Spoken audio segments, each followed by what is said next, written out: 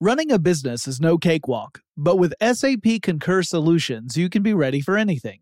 You can manage travel, expenses, and AP all on one platform that's packed with AI and best practices, and that delivers it all through an easy, clear, I can't believe how simple that is experience. So, while not much can be done about that guy who never fails to burn the microwave popcorn and stink up the entire office, with SAP Concur, you can easily handle almost anything else. Take control of your business finances today at Concur.com. That's CONCUR.com. From BBC Radio 4, Britain's biggest paranormal podcast is going on a road trip. I thought in that moment, oh my God, we've summoned something from this board. This is Uncanny USA. He says, somebody's in the house, and I screamed. Listen to Uncanny USA wherever you get your BBC podcasts, if you dare.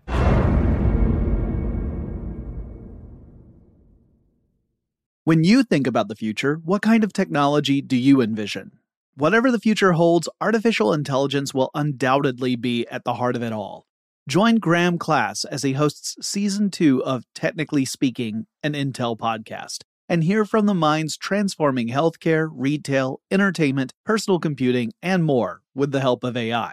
Tune in every other Tuesday and explore the latest technology that's changing our world today and creating a more accessible tomorrow. Listen to Technically Speaking, an Intel podcast on the iHeartRadio app, Apple Podcasts, or wherever you get your podcasts. What's up, this your boy Lil Duval, and check out my podcast, Conversations with Unc, on the Black Effect Podcast Network. Each and every Tuesday, Conversations with Unc podcast feature casuals and in-depth talk about ebbs and flows of life and the pursuit of happiness. Unlike my work on stage, I tap into a more serious and sensitive side to give life advice and simply offer words of encouragement, yet remind folks to never forget to laugh. Every Tuesday, listen to Conversations with Unc, hosted by Lil Duval on the Black Effect Podcast Network, iHeartRadio app, or wherever you get your podcasts. Presented by AT&T. Connecting changes everything. Brought to you by the reinvented 2012 Camry. It's ready. Are you? Get in touch with technology with Tech Stuff from HowStuffWorks.com.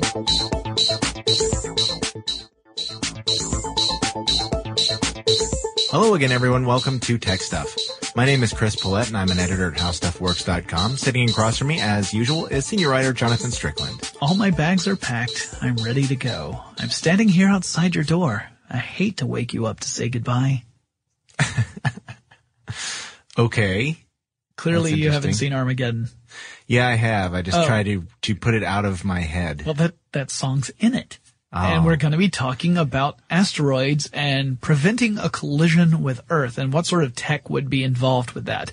And this comes courtesy of some Facebook requests and email requests. I can't believe that we had multiple people sent us this request, which seems really specific for more than one person. But hey, we're going to do it. Okay. And, if you have seen the documentary Armageddon, you remember that we shot Bruce Willis up into space with Ben Affleck and some other folks like Steve Buscemi to scare an asteroid out of the way because Steve Buscemi's a scary guy. Wait, I think I might be a little off track. Oh, well, anyway, the premise of the movie was that there was this enormous asteroid the size of Texas, which, by the way, not that kind. That's a reference that goes over everyone's head because none of our listeners have ever played the game Asteroid. What? So anyway, surely some of you have played Asteroids. Maybe our buddy Floyd, the truck driver, he might have. Hopefully not while driving. I hope not. Anyway, we're getting off track already. So the whole premise of the movie is that there's this giant asteroid the size of Texas that's going to be flying at Earth. And so they come up with this idea where they scramble a bunch of miners essentially to shoot up into space, land on the asteroid, and plant a nuclear device on the asteroid that will blow it up to tiny little bits and save the Earth. And so we want to address this first. So let's get this out of the way. That would not work. No. That would be a bad thing. First of all, the power of such a device is hard to imagine. How would you create a nuclear device powerful enough to explode Texas into tiny bits? The equivalent of Texas flying at you. Also, by the way, an asteroid that size would pretty much wipe out everybody. When we talk about asteroids that are dangerous enough to wipe out a city, 50 yards is big enough. A 50-yard asteroid, like an asteroid 50 yards across, would have enough power, enough force to destroy a city if it impacted the city. Now, NASA classifies Earth-threatening asteroids as being 140 meters or larger. Mm-hmm. But then that conveniently is about the size that we can detect them. Well, it's important to note too that it's happened before. You know, we have been hit with many space objects in the past, and I assume to some small degree continue to do so. It's not like something that we hear about in the news every day. But every single day, the Earth is hit by tiny little object. Granted, we haven't been hit by a massive asteroid in a really long time, but meteorites hit the Earth every day. Sometimes they're so small that, they're almost undetectable, but it does happen. But yeah, they've happened in the past. I mean, that's what wiped out the dinosaurs, was an asteroid impact, or possibly comet impact, but it was a massive impact that altered the Earth's climate, and dinosaurs did not have air conditioning, so they were pretty much doomed. I figured it was their debaucherous lifestyle and it was unsustainable. No, you're thinking of Rome. Right. I get this confused a lot. Yeah, well, if you've ever seen a T-Rex in a toga, never mind. So why would this plan not work with destroying an asteroid with a nuclear device? Let's assume that for argument's sake, that somehow you managed to find a nuclear device capable of breaking up a Texas-sized asteroid while it was hurtling toward Earth. And keep in mind, this asteroid was close to Earth by the time it blows up. Otherwise, it's not nearly as dramatic an ending. Right, of course. You gotta have it close enough to the Earth where people are starting to really freak out. Oh, and how long exactly did they have to prepare for this? No, it was like a couple of days or something like that. It was crazy short time period. We would know. Yeah, anything that size, we would be able to spot between Mars and Jupiter, giving us years, literally years to prepare. Yeah. It would not be a last minute thing. And, that's one of the myths that movies perpetuate, is that, you have some amateur astronomer out in the middle of nowhere just looking up and saying, that's weird. That star wasn't there yesterday. And then that information slowly filters its way to some official source, which immediately clamps down and keeps it all secret so that nobody knows that doom is on the way until it leaks to the media, causing a panic. Yeah, we don't want to cause a panic. That's definitely Hollywood related. So why would blowing up the asteroid not be a good idea? Well, that asteroid's moving at a really fast speed, and the nuclear warhead is not going to slow it down. Mm-hmm. Okay, so you've still got this material moving at an incredible speed, and the mass isn't gone. You haven't destroyed the mass. You've just spread it out some. So instead of it being one massive asteroid hitting the Earth, it's a whole bunch of them hitting the Earth. And it's like the difference between getting hit by a slug and getting hit by shotgun shot. You've just spread out the area of impact is what you've done. This is Mission Control. We just wanted to say, oops. Yeah. Our bad. So yeah, here's why all this stuff would really work in the real world.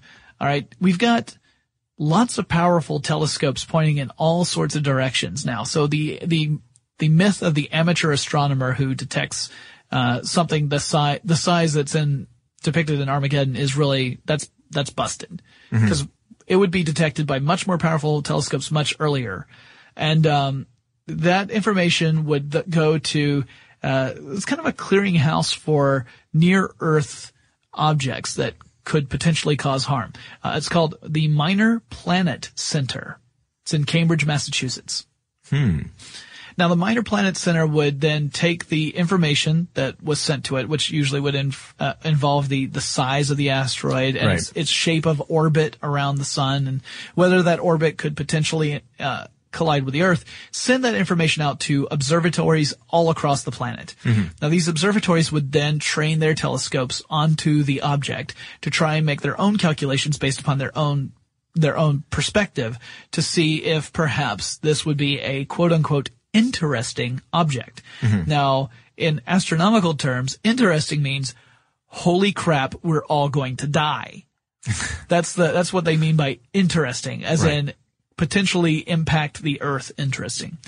And that information would then be shared amongst those observatories. And the likelihood of a clampdown is really low just because you have so many people who would be involved in this and have the information. And lots of them are going to talk. A lot of them are going to talk and say, we got to prepare now because if we don't, we're all going to die. Or a significant number of people are going to die. Because if this asteroid hits a landmass, then it's going to be like, depending on the size of the asteroid, it could be like the entire world's nuclear arsenal exploding in a single point. If it hits the ocean, then it could generate a tsunami of unprecedented force that could wipe out an entire coast of a continent. So, I mean, this is serious business. Fortunately, we haven't discovered anything so far that would cause that much of a problem. But again, our ability to detect these objects is limited. Most of the objects that NASA concentrates on is anything that's 140 meters or across or larger. And the problem is that smaller objects could cause significant harm, but finding those objects is a lot trickier because space is big. Really? Yeah. And in relation to space, 50-yard across asteroid is nothing. Yeah. It's impossible to exaggerate how tiny that is. It's like a bug. Yeah. Smaller than a bug. It's like a germ on a bug. and you happen to be like a blue whale. That's kind of, and even then, that's not even close. That is, yeah. I can't get my mind around it. That's how it is. So all right. So nuking an asteroid directly, as in trying to blow it up, is not a feasible option. No. So let's assume for the moment that we have developed technology that that's improved our ability to detect asteroids to the point where any asteroid that could potentially cause significant harm to people on Earth, to life on Earth, that we have somehow managed to create the technology to detect it. Yeah. And it's important to do so because it is probable that we will be hit by something largish again. Yeah. At some point. Essentially like, so it's worthwhile to develop this technology. Exactly. So yeah, the risk might be low, but the impact would be huge. So, even taking a low risk perspective of it, the actual impact would be so enormous that it is a good argument. And a lot of people have made this argument to invest in technology to help prevent it from happening. So let's assume that we have improved technology so we can actually detect these asteroids from a pretty good distance. Like I said, it might be years before they get here. Yeah. Well, we're going to need that time because we're going to need that time to develop the actual vehicles, the tools that we're going to use in order to intercept that asteroid. So by intercepting it, what could we do to avoid a collision? Well, the real key is deflecting the asteroid. Yep. You just have to move it a tiny bit, especially the further out you go. The further out you go, the tinier that adjustment needs to be, because by the time it gets to the Earth, it's going to be, the distance is going to be much more enormous. Yeah. Just think about like, you're walking to have a friend standing across from you across a football field, and you're both facing each other exactly. Now, imagine that your friend just turns slightly a little bit to the left and starts walking forward. Well, from a distance, it looks like that your friend may actually meet up with you once they get all the way across the football field. But as they continue, you see that they're getting further and further away until they reach essentially a point parallel to you, and they are a good distance from you, right? They're further down the field, like further to the right or to the left, whichever way the person turned. That's kind of the idea here, is that if you can catch an asteroid early enough and deflect it just a couple of degrees, then you've solved the problem because it's going to miss the Earth by millions of miles. But how do you deflect it? Well, there's a lot of different options. Yeah, I read two specifically that seem to be the options people are thinking of most likely. What's that? One of them, ironically enough, was to use nuclear devices. Yes, but not to destroy, but to nudge. Right. Yeah. The idea is being that you would detonate the device over the asteroid. This would actually cause a couple of things to happen, and it's interesting that we're talking about something. You might say, well, hey, you just said nuking is bad. Well, in this case, what would happen is that you would create a nuclear radiation would create this vaporizing energy. It would vaporize the surface or a section of the surface of the asteroid. Now that's going to cause that part of the surface to eject material into space. And, for every action, there's an equal and opposite reaction. So that ejection from space is actually going to act as a pushing force on the asteroid. And it's tiny, but that's all you need. That might be all you need to move that asteroid out of the pathway of the Earth. Yeah. So yeah, you're just using it again to give the asteroid a little push. Actually, most of the options I've seen are some variation on pushing the asteroid. It's just lots of different potential ways we could do that. Well, that's true. I did read, to be fair, I did read of the possibility of using an inert, device, nothing that explodes, but basically a bullet, if you will, to shove. Yeah, using kinetic force to push the asteroid out of the way. Yeah, that is another potential, solution, although, it's again, one of those that has its own set of difficulties. But, that is one I've also heard where you're just using a kinetic force to tap the asteroid out of the way. And it's important to note that, we really can't stress how much detection and identifying the object's path, how important that is, because, there's an effect called the Yarkovsky effect. Did you read about this? No. As the object gets closer to the sun, and I'm not talking about directly on a path to, but, as it gets closer and closer to the sun in the center of our solar system, it's going to heat up. Mm-hmm. And for a larger object, it doesn't matter so much. But according to an article that I read, the Yarkovsky effect basically means that once the object starts to heat up, the heat can affect its path. It can basically start it to move in a slightly different direction.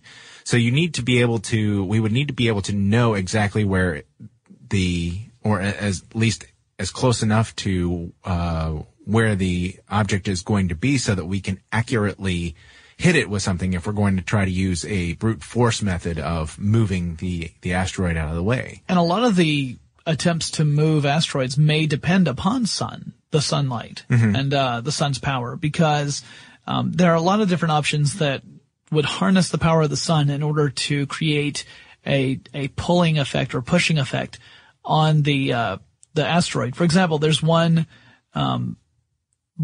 possible technique where we would coat the asteroid with white and dark coating, like paint or dust or whatever, mm-hmm. and that would cause it to move because the sun's energy would actually push against the asteroid. Mm-hmm. And if we coated the correct side, not the right side, I mean, there's no real right or left, but the correct side of the asteroid, it could push the asteroid those couple of degrees. By the time it gets to where the Earth is, it's millions of miles away. It's millions of miles off course from hitting the Earth.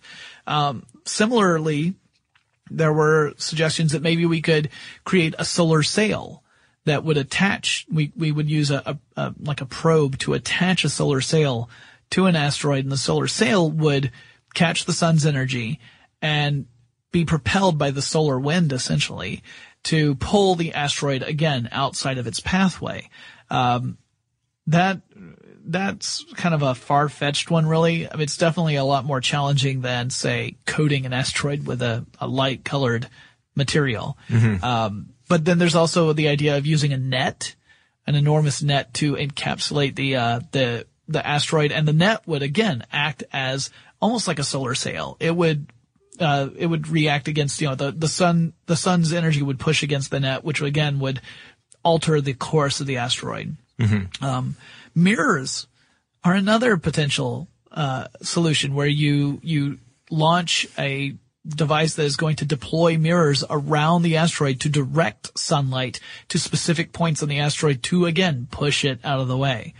Well, everyone knows that asteroids are vain. So if you put the mirrors on the far side of the Earth, they'll go toward the mirrors and go, oh, which is my best side? I look good. But then there are a couple of other ways of nudging an asteroid out of the way that don't involve sunlight at all. Okay. And one of them's strapping a rocket to it. So essentially you have a do we have to land somebody on the asteroid? No, not necessarily. You'd have to have some sort of remotely operated probe that could embed into the asteroid itself and then have enough fuel in it to be able to push as a rocket to push the asteroid out of the way of the pathway of collision. Now, it doesn't have to push very hard. It doesn't have to push for very long again, as long as you catch the asteroid early enough. That we have to keep stressing that. This is assuming that we detect the asteroid years and years and years in advance, and that we're able to react quickly enough so that by the time the probe reaches the asteroid, because you remember, this isn't going to be overnight. It's going to take time for whatever solution we deploy to get to the asteroid. Right. Like it may be, we launch something and we don't know if it's going to work for another 2 years or 3 years. I mean, that's kind of scary to think about, but that's true. Yeah. So, you have to figure out a way where you have this device and it has to be able to carry enough fuel so that it can actually deploy properly. A lot of people suggest that this kind of approach would be best if it were already spaceborne. So in other words, we already had some sort of launching platform in space so that the individual probes would not need so much fuel to both escape the Earth's gravity and land on an asteroid and then propel it away. That does pose a problem. But then another one is the gravity tractor. Yes. And when I looked up the gravity tractor, I had to check, just a moment ago. And yes, someone has named their band Gravity Tractor. Good for them. Yeah. Lead singer, John Deere. Nice. Thank you.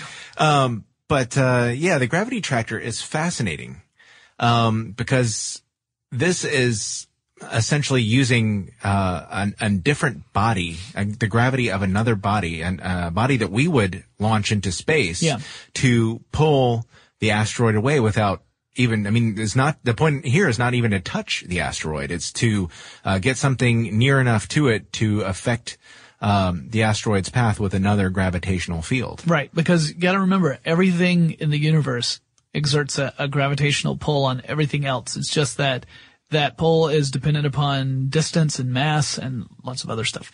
So if you were able to put a massive enough object close enough to the asteroid, you could alter its pathway. There are some problems with the gravity tractor. Really? Yeah. One of them is that you have to figure out, all right, well, you want the gravity tractor to pull the asteroid away from the path of collision. You don't want the asteroid to pull the gravity tractor into the path of collision. Yeah. So that means that you would have to have some sort of propulsion system aboard the gravity tractor to make little course corrections and continue to gently pull the asteroid out of its pathway. Mm-hmm. Well, if you have propulsion, then there's the possibility that propulsion that you're going to, when you fire your rockets to give it a boost, that force may push against the asteroid, thus negating the gravity pull that you are exerting upon it. So essentially you're getting a net zero result, because you're pulling on it with gravity, but you're pushing on it with your propulsion system. So finding a way where you could create some sort of gravity tractor where the propulsion system would not actually push against the asteroid itself would be part of the solution. Plus, this would be really, really expensive. It's a much more costly approach and not necessarily the most easy to implement compared to other approaches. So I don't know that this is necessarily likely to happen. I mean, if enough research goes into it where it proves that this is the most effective way, then sure, I could see it happening, just because people would finally say, all right, well, we have to invest in it because we can't just play roulette all our existence. We have to prepare for this. Mm-hmm. But I would imagine that we'd probably go with some other route before we tried this one. Yeah, an article I read suggested that the gravity tractor would have to be at least 20 tons in order to effectively tow an asteroid away from the Earth. And I can't, I just imagine that's going to be very hard to get out of the Earth's orbit. I mean, our gravity, to leave the gravitational field of the Earth to launch something that big into space. But I'm not a rocket scientist, so.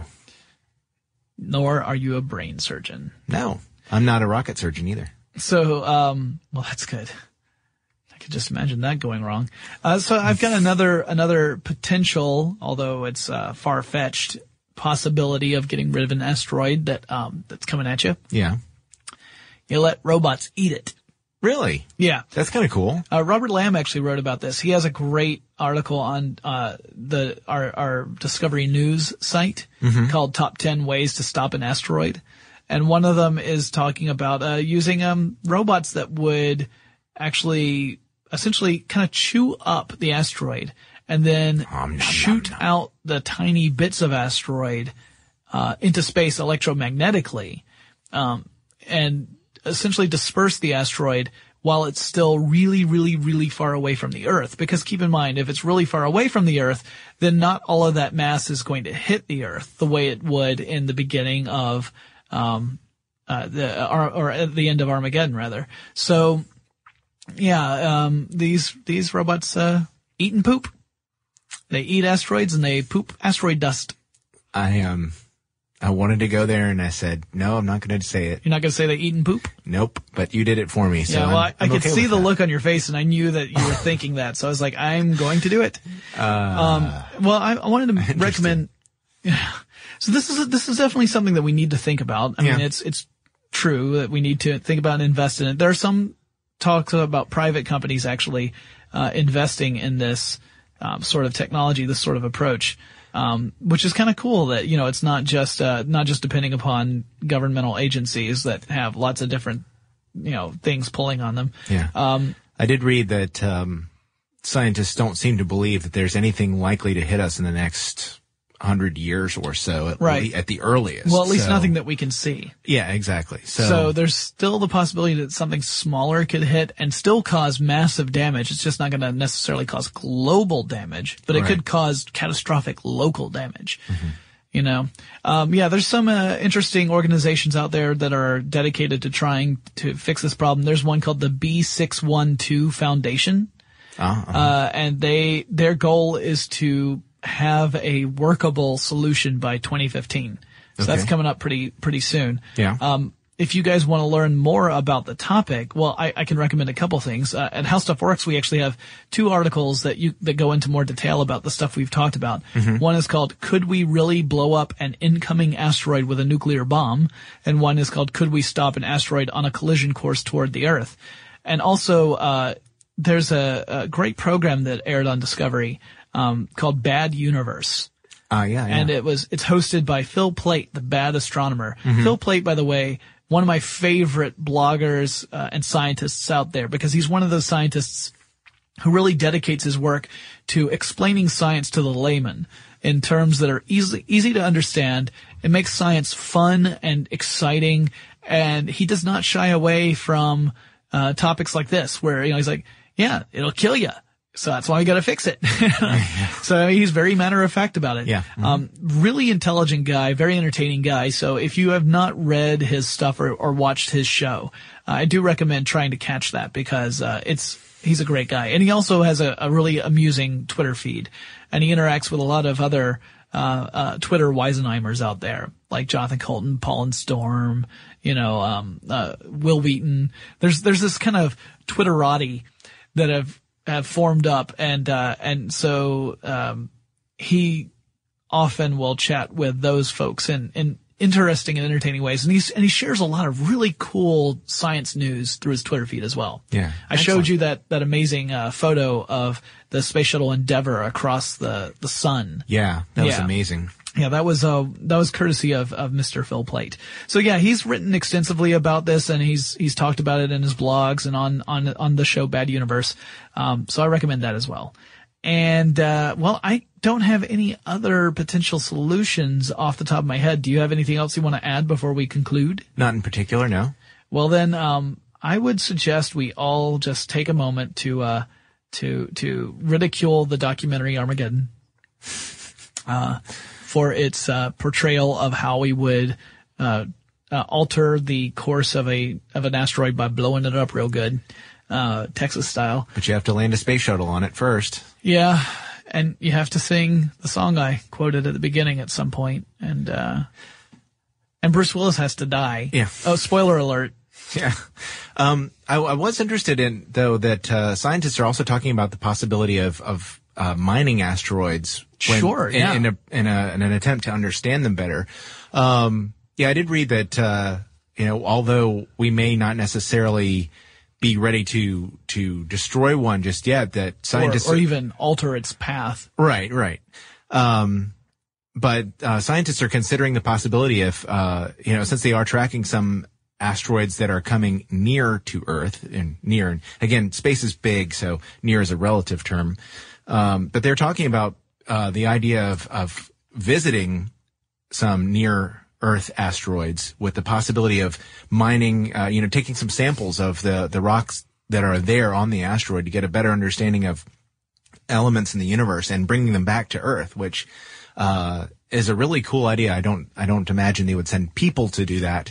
So the idea of doing the complex calculation necessary to hit a moving object, that's coming around, take samples and then return to Earth.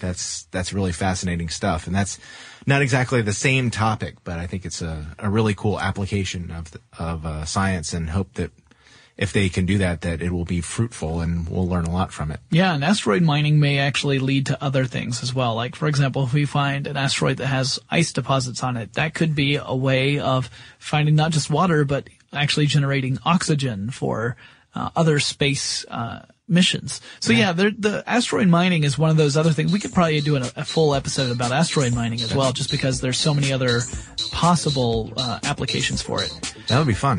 Yep, I agree. So let us wrap this one up. Guys, if you have any topics you want us to cover, there's something that's got an asteroid heading straight for your brain and you want us to nudge it out of the way, let us know. You can send us a message on email. The address is techstuff@howstuffworks.com, or you can let us know on Facebook and Twitter. Our handle there is techstuff, HSW. Chris and I will talk to you again really soon. Be sure to check out our new video podcast, Stuff from the Future. Join How Stuff Works staff as we explore the most promising and perplexing possibilities of tomorrow. The How Stuff Works iPhone app has arrived. Download it today on iTunes. Brought to you by the reinvented 2012 Camry. It's ready. Are you? Running a business is no cakewalk, but with SAP Concur Solutions, you can be ready for anything. You can manage travel, expenses, and AP all on one platform that's packed with AI and best practices, and that delivers it all through an easy, clear, I can't believe how simple that is experience. So, while not much can be done about that guy who never fails to burn the microwave popcorn and stink up the entire office, with SAP Concur, you can easily handle almost anything else. Take control of your business finances today at Concur.com. That's CONCUR.com. From BBC Radio 4, Britain's biggest paranormal podcast is going on a road trip. I thought in that moment, oh my God, we've summoned something from this board. This is Uncanny USA. He says, somebody's in the house, and I screamed. Listen to Uncanny USA wherever you get your BBC podcasts, if you dare.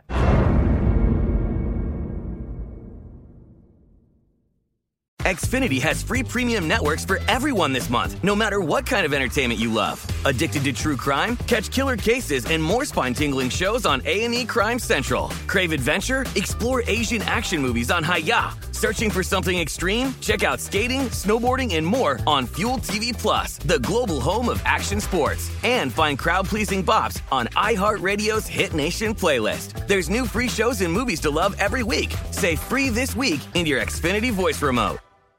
This is it. We've got an Amex Platinum Pro on our hands, ladies and gentlemen. We haven't seen anyone relax like this before in the Centurion Lounge. Is he connecting to complimentary Wi-Fi? Oh, my! Look at that! He is!